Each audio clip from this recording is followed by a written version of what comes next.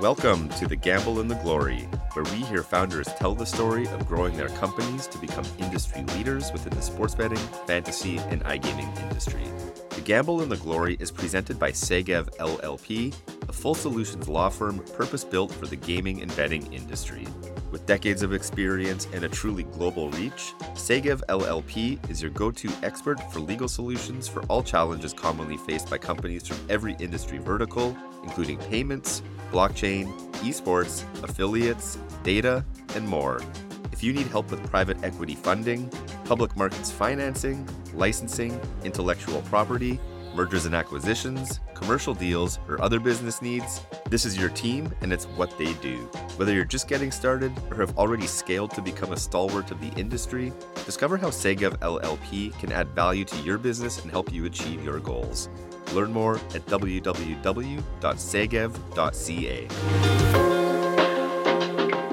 We are back and rolling with episode 3 of The Gamble and the Glory, where we talk to founders of companies in the real money gaming space that have crossed the chasm to become industry leaders.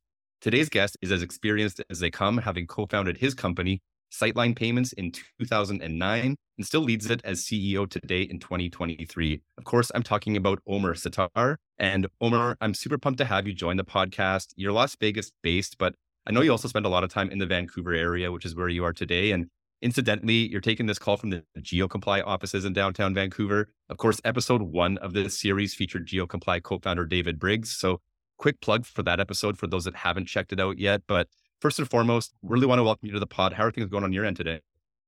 Good. I'll give my own plug to David Briggs. I can tell you, to me, David is one of the smartest people in the U.S. casino business. And if you haven't heard the podcast, you should, because when I want advice, the person that I call is David. And any words of wisdom you can ever glean from David, I don't know how you even got him on the first podcast. That's amazing for any entrepreneur out there. And David is extremely generous with his time. So you should use that. Yeah, and I guess to continue with the thread with GeoComply for a moment here, I've been to 2 events this year that you also attended, which of course was GeoComply's Challenger Series events. They're fantastic events, and anybody that gets the chance to attend them in the future most certainly should. But at those events, Omer, you contributed to some of the discussions there, and I was in the audience and was very compelled by a lot of what you shared at those. So excited to widen the aperture and give a wider audience some of your insights today from your years of experience starting and building Sightline. Just to maybe warm us up and get us started, though, can you give us a quick version of the Omer Sattar origin story? Yeah. Well, I mean, I'll share something with you first. And I think, Jesse, you know this, entrepreneurs tell origin stories in hindsight in a completely different way than how things actually happen. I'm a firm believer in that. We create these great myths about how we had all the strategy and we knew what we were doing and how things were going to play out. And we knew all the angles. It's just not true. Listen, 50% of probably everything that happens is generally out of your control. And the other 50% is the hard work, the grit, the perseverance, knowing and understanding your business, your product, and pivoting if needed. So, from an origin standpoint, I can tell you, I always wanted to be an entrepreneur. I had many, many ideas. I could probably share 20 ideas, and some of them were way ahead of their time. Some are things that people do today that had nothing to do with gambling or gaming. I ended up fortuitously in Vegas for what was going to be 6 months in 2005 and never left. Got involved in payments, got involved in gaming. I'm also a very big believer in this for any entrepreneur out there. Have focus. Once you start doing something, learn it and really deep dive into it. So, and we'll talk a lot about that. But the origin is, I got an opportunity when I was 25 years old to be in payments and in gaming. And the reason I mentioned the focus piece, Jesse, is because, listen, no one grows up saying, hey, I want to be in payments. No one grows up saying, I want to learn about slot machines or table games, or let me understand the history of Visa and MasterCard. Where did the credit card, come from? Why do we have chips in our cards today? What is the Apple Pay wallet? But the more you do something, the more you appreciate it, the more you learn it, the more you love it, and the better you get at it. And the better you get at something, the more you want to do it. So it was fortuitous. I got an opportunity. I took it and I've stuck with it since I'm 45 now. And I started in payments and gaming when I was 25. So, I really stuck with it, and I would encourage everyone to do the same and don't move too often. It's tempting to move, but the grass is often not greener on the other side.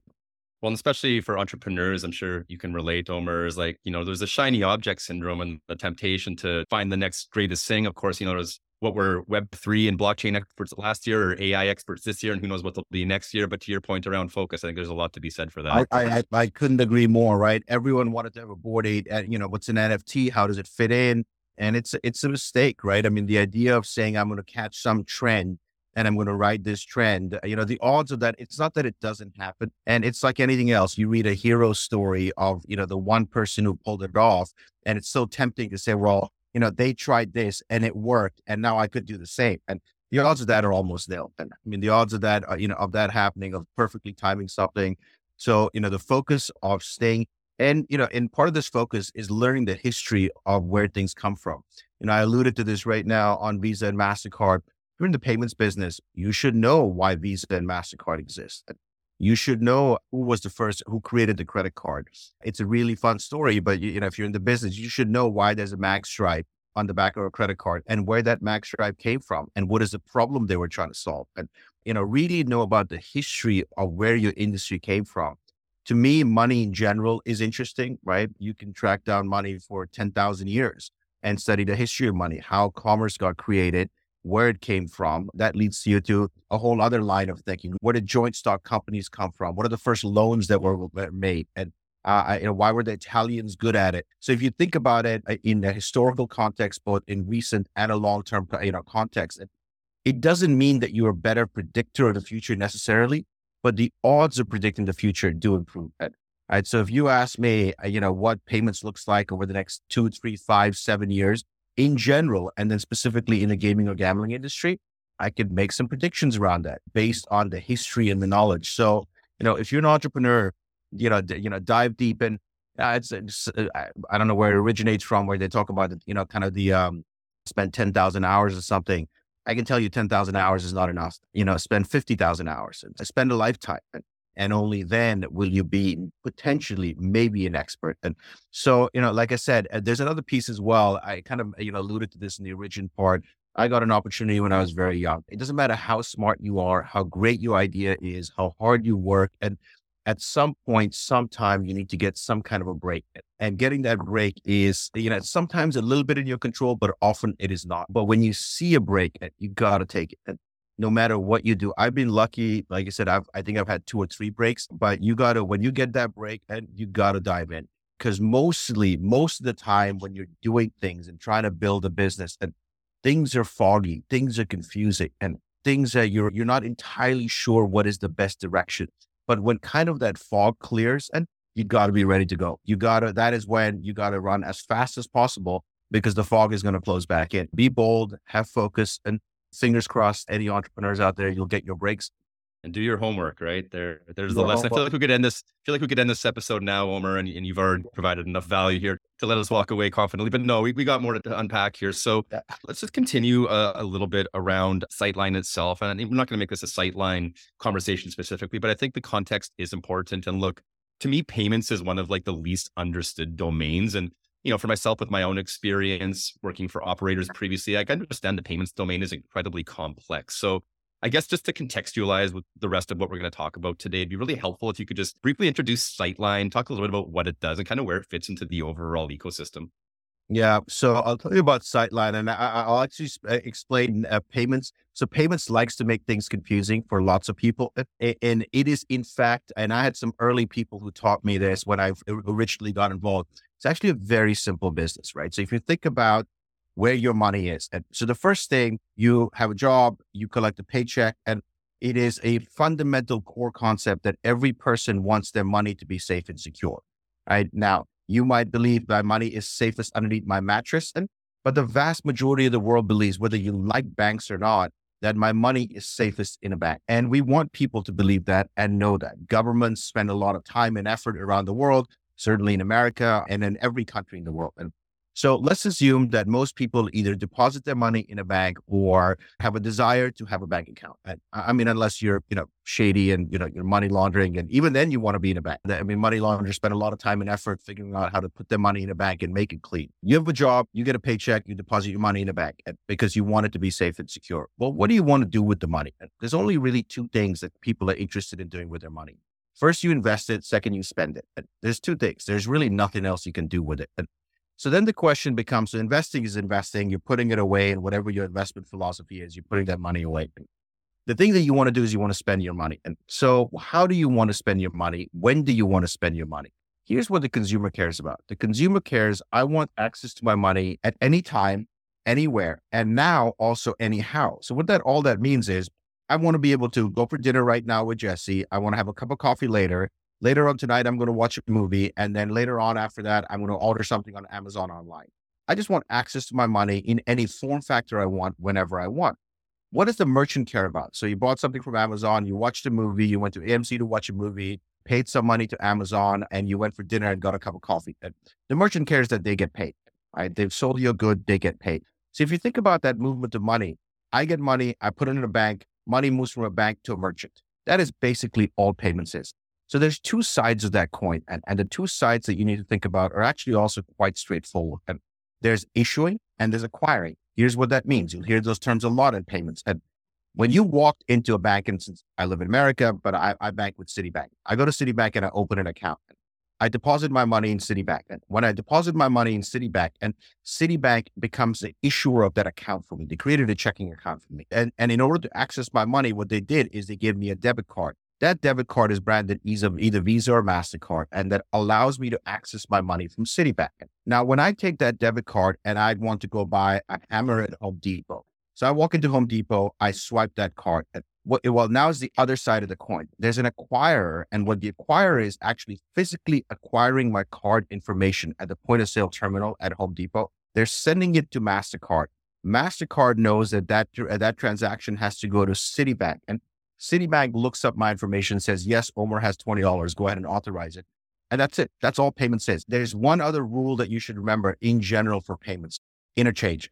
So there's a lot of confusion about what interchange is. There's actually two rules for interchange that you should remember. Interchange always moves in one direction. Basically, the merchant always pays it. So the merchant, in this case, Home Depot, is paying interchange and to the bank. Now, yes, MasterCard is keeping some in the middle, and there's other, parties that keep it in the middle. But basically, interchange goes from the merchant to the bank. So if you're a gambling operator, that's what you're doing in your cost of payments. And what a lot of folks don't realize is, especially in gaming, 90% plus of your cost of payments is actually interchange. So when you're negotiating your agreement with a payment processor, and what you're negotiating for is basically like just the 10%. 90% of it is going to the bank, and the bank is making the vast majority of the money over here. And Visa or MasterCard are the network that are effectuating that transaction between you, the merchant, and the bank. And only other rule to remember, if you're doing an ATM transaction, which I know most folks over here are not going to care about, interchange flows the other way. So, we don't have to talk about that. Like most things in life, you can really simplify if you follow the train of thought.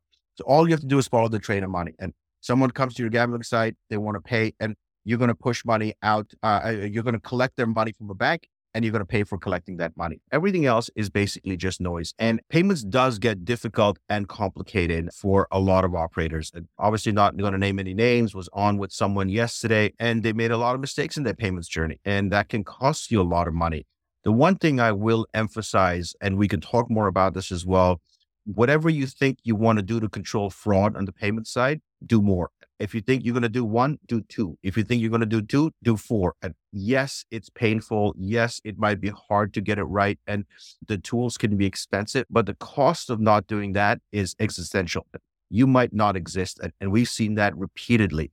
And unfortunately, this company made some decisions that were not the best decisions. And payment should have its own risk and compliance. It can run under, you should have a payments group that does that, or a payments person that does that, or find a third party that is very knowledgeable. And like most things of life, if someone shows up and says, hey, I got a deal for you, make sure the deal is not, hey, I got a deal for you and I'm flipping open my jacket for you. So pay a lot of attention to that. But payments is not as complicated as you might think.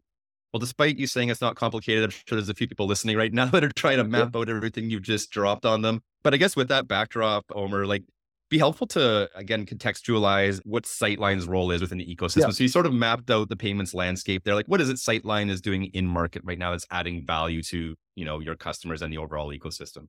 Yeah. So what I mentioned over here and the preview here was what I think was important. So what Visa and MasterCard do is they move money in one direction. Visa and MasterCard move money from a bank to a merchant. The only time you can send money back through the networks, and we're not going to talk about OCT right now, or Visa Direct or MasterCard said, But the way they design is unidirectional network. So again, in that Home Depot example, when I walk in, I bought a hammer. If I don't want the hammer, I can return the hammer and I can get my money back. Well, gambling doesn't work that way. I deposit $1,000 and now I gamble and now maybe I get lucky and I have 1,500 and I want to cash it out. So in order for money to move back and forth in a gambling environment, and what you really need is a bi-directional payments network, not exactly what Visa and MasterCard designed for. And that's what Sightline did. Because we were in the gambling industry, the largest dispenser of cash in the gambling industry in the world, and it's still a publicly traded company. We dispense tens of billions of dollars a year. And in order for people to take the cash and go gamble with. So what happened is, we used to see this where someone would go, you take cash, you gamble. When you're done, you want to take your chips, you want to cash them out. Then you want to take the money, deposit it in the bank. Then you come back again, take your cash again. And so this churn of money keeps taking place. So what Sightline effectively does is, it's not just about depositing your money, it's about the cash outs of your money. So if you deposit $1,000 into gaming, you as a customer, I didn't mention all the principles. What I mentioned about the safety and security of money was principle number one. What a customer wants is access to their money. Like I said, anytime, anyhow, anyway. Customers want loyalty and customers care about price. There's four basic principles you should be thinking about. But the second principle there is a customer wants access to their money. So what Sightline does is, Sightline creates effectively a casino branded stored value account, which can be a checking account or other form of stored value. You've deposited your money and you as Jesse now want access to your money. It's Friday night. You want your $1,500. You hit cash out. Your $1,500 is available to you immediately. And we partner with MasterCard, Visa, Discover, all three of the major networks in the US. And that allows you to cash out your money and spend it in the real world or go get cash in the real world. And then you're going to come back and gamble anyway. So we make that churn of money that takes place in both the brick and mortar and in the digital gaming industry a lot more efficient. And this churn of money in gambling is never going to go away because no customer ever won money and said, I don't want my money. When you win, you want your winnings. No, that makes a lot of sense, Omer. And today, again, 2023, Sightline is an absolute juggernaut. Just for context for folks listening that aren't aware, a couple of years ago, I think August 2021, you put out a release. You had raised $200+ million in a round that valued the company at over $1 billion, which of course puts it in the rare air of unicorn status. I think there's something like 700 startups worldwide to reach that status as private companies. So it's a juggernaut today, but obviously it started somewhere. So I wanted to sort of go back to the beginning, and if you can sort of get in the time machine and go back and think a little bit about the origins and the early days and like going from 0 to 1. And that's what I really want to sort of talk to you about and hear from you is like the 0 to 1 story of Sightline and some of your recollections from that time and experiences as you reflect back before, again, like the big name that it is today within the industry. So I appreciate that. I mean, 0 to 1 is hard. 0 to 1 is, and I can tell anyone who's out there, I worked out of my house for 2 years. I drove a car that had 280,000 miles on it. And I tell the story often. I got it from an aunt of mine in California who graciously sold it to me for $1,800. And I drive this car back from California to Vegas, and the passenger side, the driver's side window didn't close. It used to stay open about this much. And so the only way to close it would be to get out and hold the window from both sides and pull it up. And the car worked fine. The problem was, and in Vegas, obviously it's very hot in the summertime. So in the summertime, the air conditioning didn't work, but in the wintertime, the heat didn't work. And so basically in the summer, you drove the car in shorts, and in the winter, you drove the car in it does get pretty cold in Vegas too. I ate almost the same food every single day for 5 days a week, probably for 18 months. And when we traveled around the country, no one really wanted what we were trying to do on both on the issuing and the acquiring side of payments and gaming. No one had ever done before. For the most part, no one's still ever done it, at least in the US market. And we would walk into these meetings, people would look at like we were insane. I'll give you an example. I was saying that, hey, we wanted to build a bi-directional payments network. So we had this epiphany early on that what we wanted to do, Visa and MasterCard are not the right partners. We needed another partner. Well, this is so early. The only bi-directional payments network really in the world was PayPal that had any scale. There's no Venmo, there's no Zelle, none of those networks exist. And we went to PayPal and we asked them if we could, through a contact, we found a contact at PayPal, went to PayPal, asked them if we could license their network, and they never returned our phone calls. And they said, basically, go pound sand. What are you talking about? You want to take PayPal and integrate it into the slot machine? So we said, we have no choice. We're just going to build it ourselves. How hard could it be to build a bi-directional network? Now the network is deployed at almost 100% of the US market. We're connected into 95% probably of all the slot devices in the US, but it was so early on. Our network's called SPAN. So, we were not very creative. It's SPAN. We paid someone $200 to make the logo. And we needed to make it small and short so that it sounds like a Visa. So you could put it on the back of a card. We designed this logo. Our first open loop partner was Discover. And we told Discover that we wanted to brand this logo alongside Discover's major network names on the back of the card. I genuinely think Discover thought we're never going to make it. And I don't even know how they permitted us to brand that on the back of the card, but they've been amazing partners. We've been partners with them since 2011. And our network is now branded alongside MasterCards and alongside Visas, who've also been great partners for us, both of them. And there's so many stories. And I'll share another one with you. We were trying to do a deal with a bank, and I'd been working on this for 7 or 8 months because you need a bank partner. And the CEO, we'd gotten to know each other a little bit. We were like on the final 1 yard line, but I just couldn't get him to sign the agreement. This was in Vegas. I went to his office, I don't know, call it a Tuesday or a Wednesday, probably went at 10 o'clock in the morning. He wasn't expecting me. And I was like, listen, like the deal is done. It's all negotiated. Can you just sign it? He's like, I promise you, I'll have it signed by the end of the day. You could pick it up tomorrow. So I said, okay.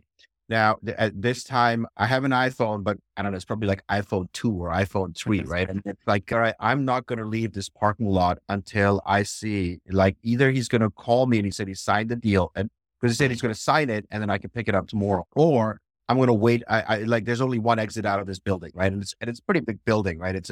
So I parked my car kind of on the other side of the parking lot. I don't want to be facing because I don't want to see him if he comes out. So I'm looking in my rear view mirror to see if he's going to come out or not. I can't remember how long I waited. I mean, I must have waited 6 or 7 hours in my car. And like I said, it's like an iPhone, maybe 2 or 3. You're not surfing the internet. You're not on TikTok. You're not hanging out. Like, you're just sitting there. And I could not, I was like, I can't read because if I read, I'm not going to be focused. I can't see. So I probably sat there for 5, 6, 7 hours. Finally, maybe around 5:30, 6 o'clock in the evening, he comes out and I jump out of my car and I run to his car. And he was so startled to see me. And he said, what are you doing here?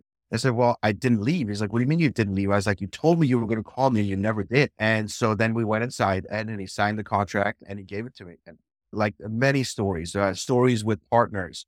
We've had great partners over the years where we built a product. So our first iteration of our product, when we launched it in New Jersey, it basically had no one knew digital was going to be a big deal, right? In 2000 and, starting in 12 and then in 13, well, like, what's the big deal? Like everyone, people, brick and mortar casinos is the big deal. If someone wants to, gamble, they can play on a PC. We had this kid, he was probably 25 at that point, and they used to work for us, and his name is Charlie. And Charlie stopped working for us for many years. And, because Charlie was a young kid in the room, he said, you guys are insane. What do you mean you're launching a payments product that is not integrated into mobile? And he said, it'll be fine. It's no big deal. And Charlie was right. And we went back to the drawing board and we listened to Charlie. We had customers over the years who said, hey, the product you built works, but it's not good enough for it to work. If you want to gain share and you want to grow this business, then this is what you need to do. And we listened to those customers, and those customers are still good friends. Some of them are still in the industry. Others are not. And so we hustled, we stayed humble, and you do the work every day. So yeah, I mean, I could talk to you for hours about stories. There's lots of stories. The first guy, I'll share one more with you. I think he runs the entire payment infrastructure for Malaysia. He left Discover a number of years ago. So before we got our first agreement done with Discover, I got introduced to Discover by someone else. We fly to Chicago together with Discover's base. Walk into this guy's office. He had no idea what this meeting was going to be about. Like, he had 10 minutes into it, he realized I had no idea what I was talking about. So he said, you know what? Forget it. Let's just go for dinner. And we did, and we became friends. And you should be humble if you don't know what you're talking about. But you have an end state vision, ask for the help. And if it wasn't for him and a few other key people at Discover, we would have never been in the business. They told us the bank partners to work with. This is part of the reason why I think you in the beginning meant the Challenger series from Geo. I love participating because it's confusing out there. If someone offers you advice and help, they don't necessarily want something or need something in return, right? Take the advice, take the help, take the guidance. You don't necessarily have to use it, but listen, and then go make your decisions. So I met a lot of people like that along the way who helped us, guided us. And, we were, like I said, very fortunate. And I'll say something on the fundraising side and on the investor side around that as well. Take your time, be patient. Patience will build trust, and know your vision and where you want to get to. And you'll be surprised at how patient your investors are going to be with you. It's a hard fundraising environment right now. It was a lot easier a few years ago. In my opinion, it's likely going to remain hard. Don't get discouraged. Try again. Try for a smaller amount. You mentioned the two. I mean, I'll tell you, so Sightline in its entirety between since we were started and now, I have to do the exact math, we probably raised 450 million, give or take. But all our initial rounds are really small, right? I mean, there's no shame in raising $1 million or $2 million. And raising rounds of money does not make you a good company. It is the product and the delivery and the execution and the trust your customer is going to have. If you never raise any money, you should be proud of that as well. If you raise a lot of money and deliver a good product, you should be proud of that. So it's not about how much money you raise. It's about the product. I can tell you the product that Sightline built that worked in the industry very well for 10 years. It's not the right product for the next 10 years. We know this, and we're very open with our customers about it. So your customers and your clients and your partners are going to be very appreciative if you say, hey, I serviced you very well and built a product that really serviced your needs. But we believe that next 10 years, the industry looks very different. And here's what we're going to build and deploy for the next 10 years. Once you start having those discussions with your clients and your partners, it completely changes the dynamic of your business. But it takes time to build that trust. You got to work on building that trust. Lots of threads I want to pull on there, Omer. I think this could be a multi-hour podcast, Lex Friedman style. I will resist the temptation to do that, though. I'm actually mostly picturing you still sitting in your car there in that parking lot in that story you told. I'm not sure if that was your aunt's car that you had gotten, but I'm just visualizing that. Same car, yeah. So it's a 1995, Mercedes, like I said, with a 280,000 miles on it. I actually literally gave it to, so across from my house, there's like a workshop. And finally the car died and it stopped working. The guy paid me $200 for it, but it was at my house. He's like, you have two options. Either you can deliver it to me and I'll give you $200, or I can come pick it up for free. I was like, just come and pick it up. And so, I will forever be grateful to my aunt for giving me a car to drive around. That's awesome. So one of the themes I'm taking away from amongst a few themes here is credibility, right? You touched upon your example of going to PayPal back in the day. They told you to pound sand or whatever. And through your persistence and grit and just sheer number of reps, you've obviously established credibility at some point. And a lot of the conversations I have and with guests of my other podcasts who are all early stage entrepreneurs, many of which are new to the industry, they're showing up at a lot of the industry conferences for the first time, trying to establish themselves, trying to build some credibility. So I just want to maybe have you speak to that a little bit. And maybe for some of those folks, what can you tell them about what they need to do to establish themselves as credible people, trustworthy? You mentioned, integrity, things like that. What can you sort of, I guess, elaborate on as it relates to helping people establish credibility within a space like this? Yeah, that's an excellent question. There's a few things there. So the number one, the most important thing, be curious.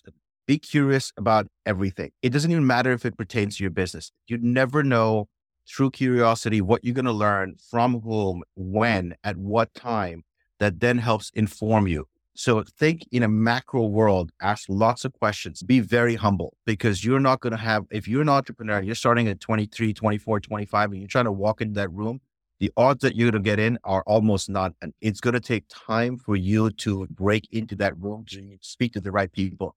I'll share one thing with you. I will not share this person's name or this company's name. It's a large company. So it's a multi-billion-dollar business, and the person who runs it is extremely well known. And this was many years ago. I want to say, let's go back to maybe 2010. So we haven't even launched our first set of products. This company is based in Northern California, and I waited 2 days. I went to Northern California and I waited. I've actually never told the story to anyone. I waited 2 days to meet this person, or even not even this person, meet any executive at their company. It didn't even matter if I was meeting a CEO. And 2 days, I basically camped outside their offices, stayed in a hotel across the street, would go every day, could never get a meeting. And I was with this person 6 weeks ago in Vegas, and they do a lot of business with us now. They want to do a lot more business. This person doesn't know the story. She doesn't know that I waited 2 days to meet. They never got a meeting. And so, between then and now, it's 12 years, 13 years. And not only do we do a lot of business, but this person is extremely anxious to do more work with us. So, be curious, but be humble. So when you don't get access to the room, don't be humble about that. If you have a great idea, don't barge in to say, I've got a great idea. And with the final piece, don't take it personally. And you can never, ever take it personally. It's business. I never would hold a grudge to say, oh, I didn't get a meeting or I didn't get a conversation. For years and years, the executives that I work with now, I know for a fact, had no idea what my name was, had no idea what Sightline did, had no interest in engaging with us. So I'm still okay with that. If you're a company that doesn't want to do business with, if you don't know who Sightline is, if you don't want to do business with us, if you don't know who I am or who our executives are, that's okay. We're happy to be humble. We're going to be curious and we're going to introduce ourselves. So keep those things in mind. If you're new, curiosity is number one, be humble, but have thick skin. And if you have those three things, and you're going to keep driving forward. Another theme I want to just quickly touch upon, which you've mentioned as well, is patience, right? And again, in a lot of the conversations I have, I don't know if it's just sort of the world we're living in now with like instant gratification and all of this, but there seems to be this sense of urgency with many younger entrepreneurs to kind of make it happen sooner than later. I mean, it really doesn't help that, entrepreneurship is now romanticized and, Twitter's cluttered with all of these guys that are crushing it. And there's this sort of like hustle culture mentality. But, looking at you and the Sightline story, I mean, you've been at it for what, 13, 14, 15 years now. And there's something to be said, you said at the outset, like the commitment and the focus, but also the patience. And I feel like that is missing a little bit. And I guess I'm just curious to have you elaborate a little bit on having a high time preference and being willing to commit to a long-term goal and having conviction around it despite the short-term ups and downs. I haven't used this statement in a number of years, but I used to think about it this way, and I still do. Given enough time, effort, and money, anyone can do anything. That's all it is. It's time, it's effort, and it's money. This is many years ago. I was in Turkey and then on a similar trip in Rome. And it occurred to me that business, if you think of business like, I don't want to get political here, but like the church, where you are building something for over an indefinite amount of time, right? If you're a religion, you never say, I'm going to end, right? There's no end date. It started at one time, presumably, and it's going to go on forever and ever. So think of your business the same way. You are a finite piece of your business. Your business that you're starting today, you're going to be dead. We're all going to die. But your business is going to live for, pick a crazy number, 10,000 years, right? If you're building a business that's going to last for 10,000 years or some iteration of it, you're going to build a foundation and then someone else is going to build on top of that. And then on top of that. So if you look at all human civilization, it's created that way. Cities are built on top of cities. And the reason I mentioned the church is because you take in a church and there was an older church there before. And then there was an older religious building. And maybe then you're going to a time before there was that religion and there was another building there. And so think about your business the same way. Your job is to build as much as you can for the finite amount of time that you are around to do that. It's a dual-sided coin. So firstly, slow down. Slow down, and you can do many exercises for slowing down, but think about what you're doing. And does it actually make sense? Can you explain it to yourself? I tell people this all the time. So firstly, I take a lot of naps. I take a nap if I can every day, sometimes twice a day. When I'm on a plane, unless I really like, if I'm texting you or emailing you from a plane, it's urgent. It is important. Mostly in a plane, I'm staring out the window. I'm reading a newspaper. Maybe I'm reading a book. Maybe I'm watching a movie. There is nothing so urgent that needs to be done right now. To slow down and think about what you're doing. When you have clarity, you must push it, right? So you must have a sense of urgency. So let's just say in our world, we have 4 bank partners that we could potentially work with, and we're evaluating those bank partners. Take your time and understand what it is that you're looking for. Thoroughly think about that. But once you know this is a partner and this is where the vision is going, you got to push every day, right? So there's this balance you need to find of focusing, of thinking, of slowing down, and read a book. Take the time to read a book. I mostly these days, and for actually many years, only read fiction. Read long books. If you haven't read War and Peace, read it. And it doesn't matter if it takes you a year to read it, right? If you go in with the mentality, say, the goal is not to finish War and Peace. The goal is to read War and Peace. So if you say, I'm going to pick up War and Peace and it takes me 18 months to read it, all right, it takes you 18 months to read it. And then read the book again. Listen, there's a lot to be said for doing things quickly. I have been on both sides of this debate in my mind for years about the ability to stay connected all the time. I don't turn my phone off. I receive texts. I don't read all my emails. But here's what's important about that. If you have the ability to turn your phone off briefly, do that. And now, there's pros and cons, right? The days in which we couldn't turn our phones off and we had to be in the office every day. Now we could be on a beach, right? We could be in the mountains. I'm in Vancouver right now. I don't work in Vancouver. I work in Vegas. But I can do this podcast from Vancouver. But try and find some, reasonable sense of balance. You'll also see other things when you're younger and you become very good at what you do. Older people are going to push back in certain ways, and be respectful of that. And I didn't realize that when I was 25, 26, 27, where I was pushing people twice my age. I would send emails at midnight. I would send text messages at 2:00 in the morning. I mean, is it really that urgent? Do you really have to email at 2:00 in the morning or send, text messages? Older folks are going to push back, and, be respectful of that. And there are things that you can learn from them as well. I think there's a lot there of saying to slow down, but at the right time, have a sense of urgency. There's one more thing I want to share this because I just thought of it and I often forget in kind of these discussions. Read contracts. And I would say if you're younger and you're newer, and I know contracts seem like they're not easy, take the time to actually read contracts and negotiate those contracts yourself, not just with your clients and for your product, but for the core of your business with your partners. Here's what's going to happen. I learned this early on from someone. The gentleman told me in every contract you're ever going to read, there's only 2 or 3 things that matter. Everything else is just noise. And so obviously my next question to him is, what are the 2 or 3 things? And he says, well, the whole point is that's for you to figure out. You've got to learn what those 2 or 3 things are in every contract. And it is 100% true. That is all that ever matters. So read contracts, take the time to read contracts, negotiate the difficult things, the limitations of liabilities, the legally stuff that might blow over your head and you might say, oh, I have no interest in this. Find an interest in that because all of that is going to be important. And once you have the skill set of knowing your product and negotiating those contracts, and you will see how good you become at your business. I'll take that one step further, not only read the contract, but in many cases, get a contract. I've had many conversations recently with people that, had deal go sideways because they didn't even have a contract in the first place. So prerequisite to reading it is getting it. Yeah. Yeah, that's right. Sign the deal. Listen, and no matter what anyone says, even dry ink sometimes doesn't mean dry ink. Even sometimes money in the bank doesn't mean money in the bank. So even when you think you're done, you're still not done. We're getting down to about 10 minutes left here. And there's a few more things I want to zoom in on before our time is up today, Omer. One is coming back to the fundraising side of it. So look, we've established the fact that Sightline's been through a few successive rounds of fundraising over its years and 400 something million, just an eye-watering number for most people listening. But ignoring that aspect of it, tactical advice for people that are in this particular fundraising environment, which you mentioned is really challenging right now. I mean, historically, there's been other challenging times, but for newer entrepreneurs, money's been plentiful since, 2008, 2009, capital's been cheap, what have you. And, for many, this is their first time kind of in difficult times. So I guess, I'd love to kind of get your take as well for people that are out there now, pounding the pavement, doing the roadshow, trying to close investors. What can you say to them? And then I guess a second part to the question as well is securing the bag is one aspect of it. You get the money in the bank, great. But then there's the other side of it, right? Which is the investor relations. And obviously when you raise money from investors, those are new partners in your business, right? And I think that's lost on some entrepreneurs. And I'd love to get your take on, I guess, what successful investor relations look like once you actually secure the bag and close the funds.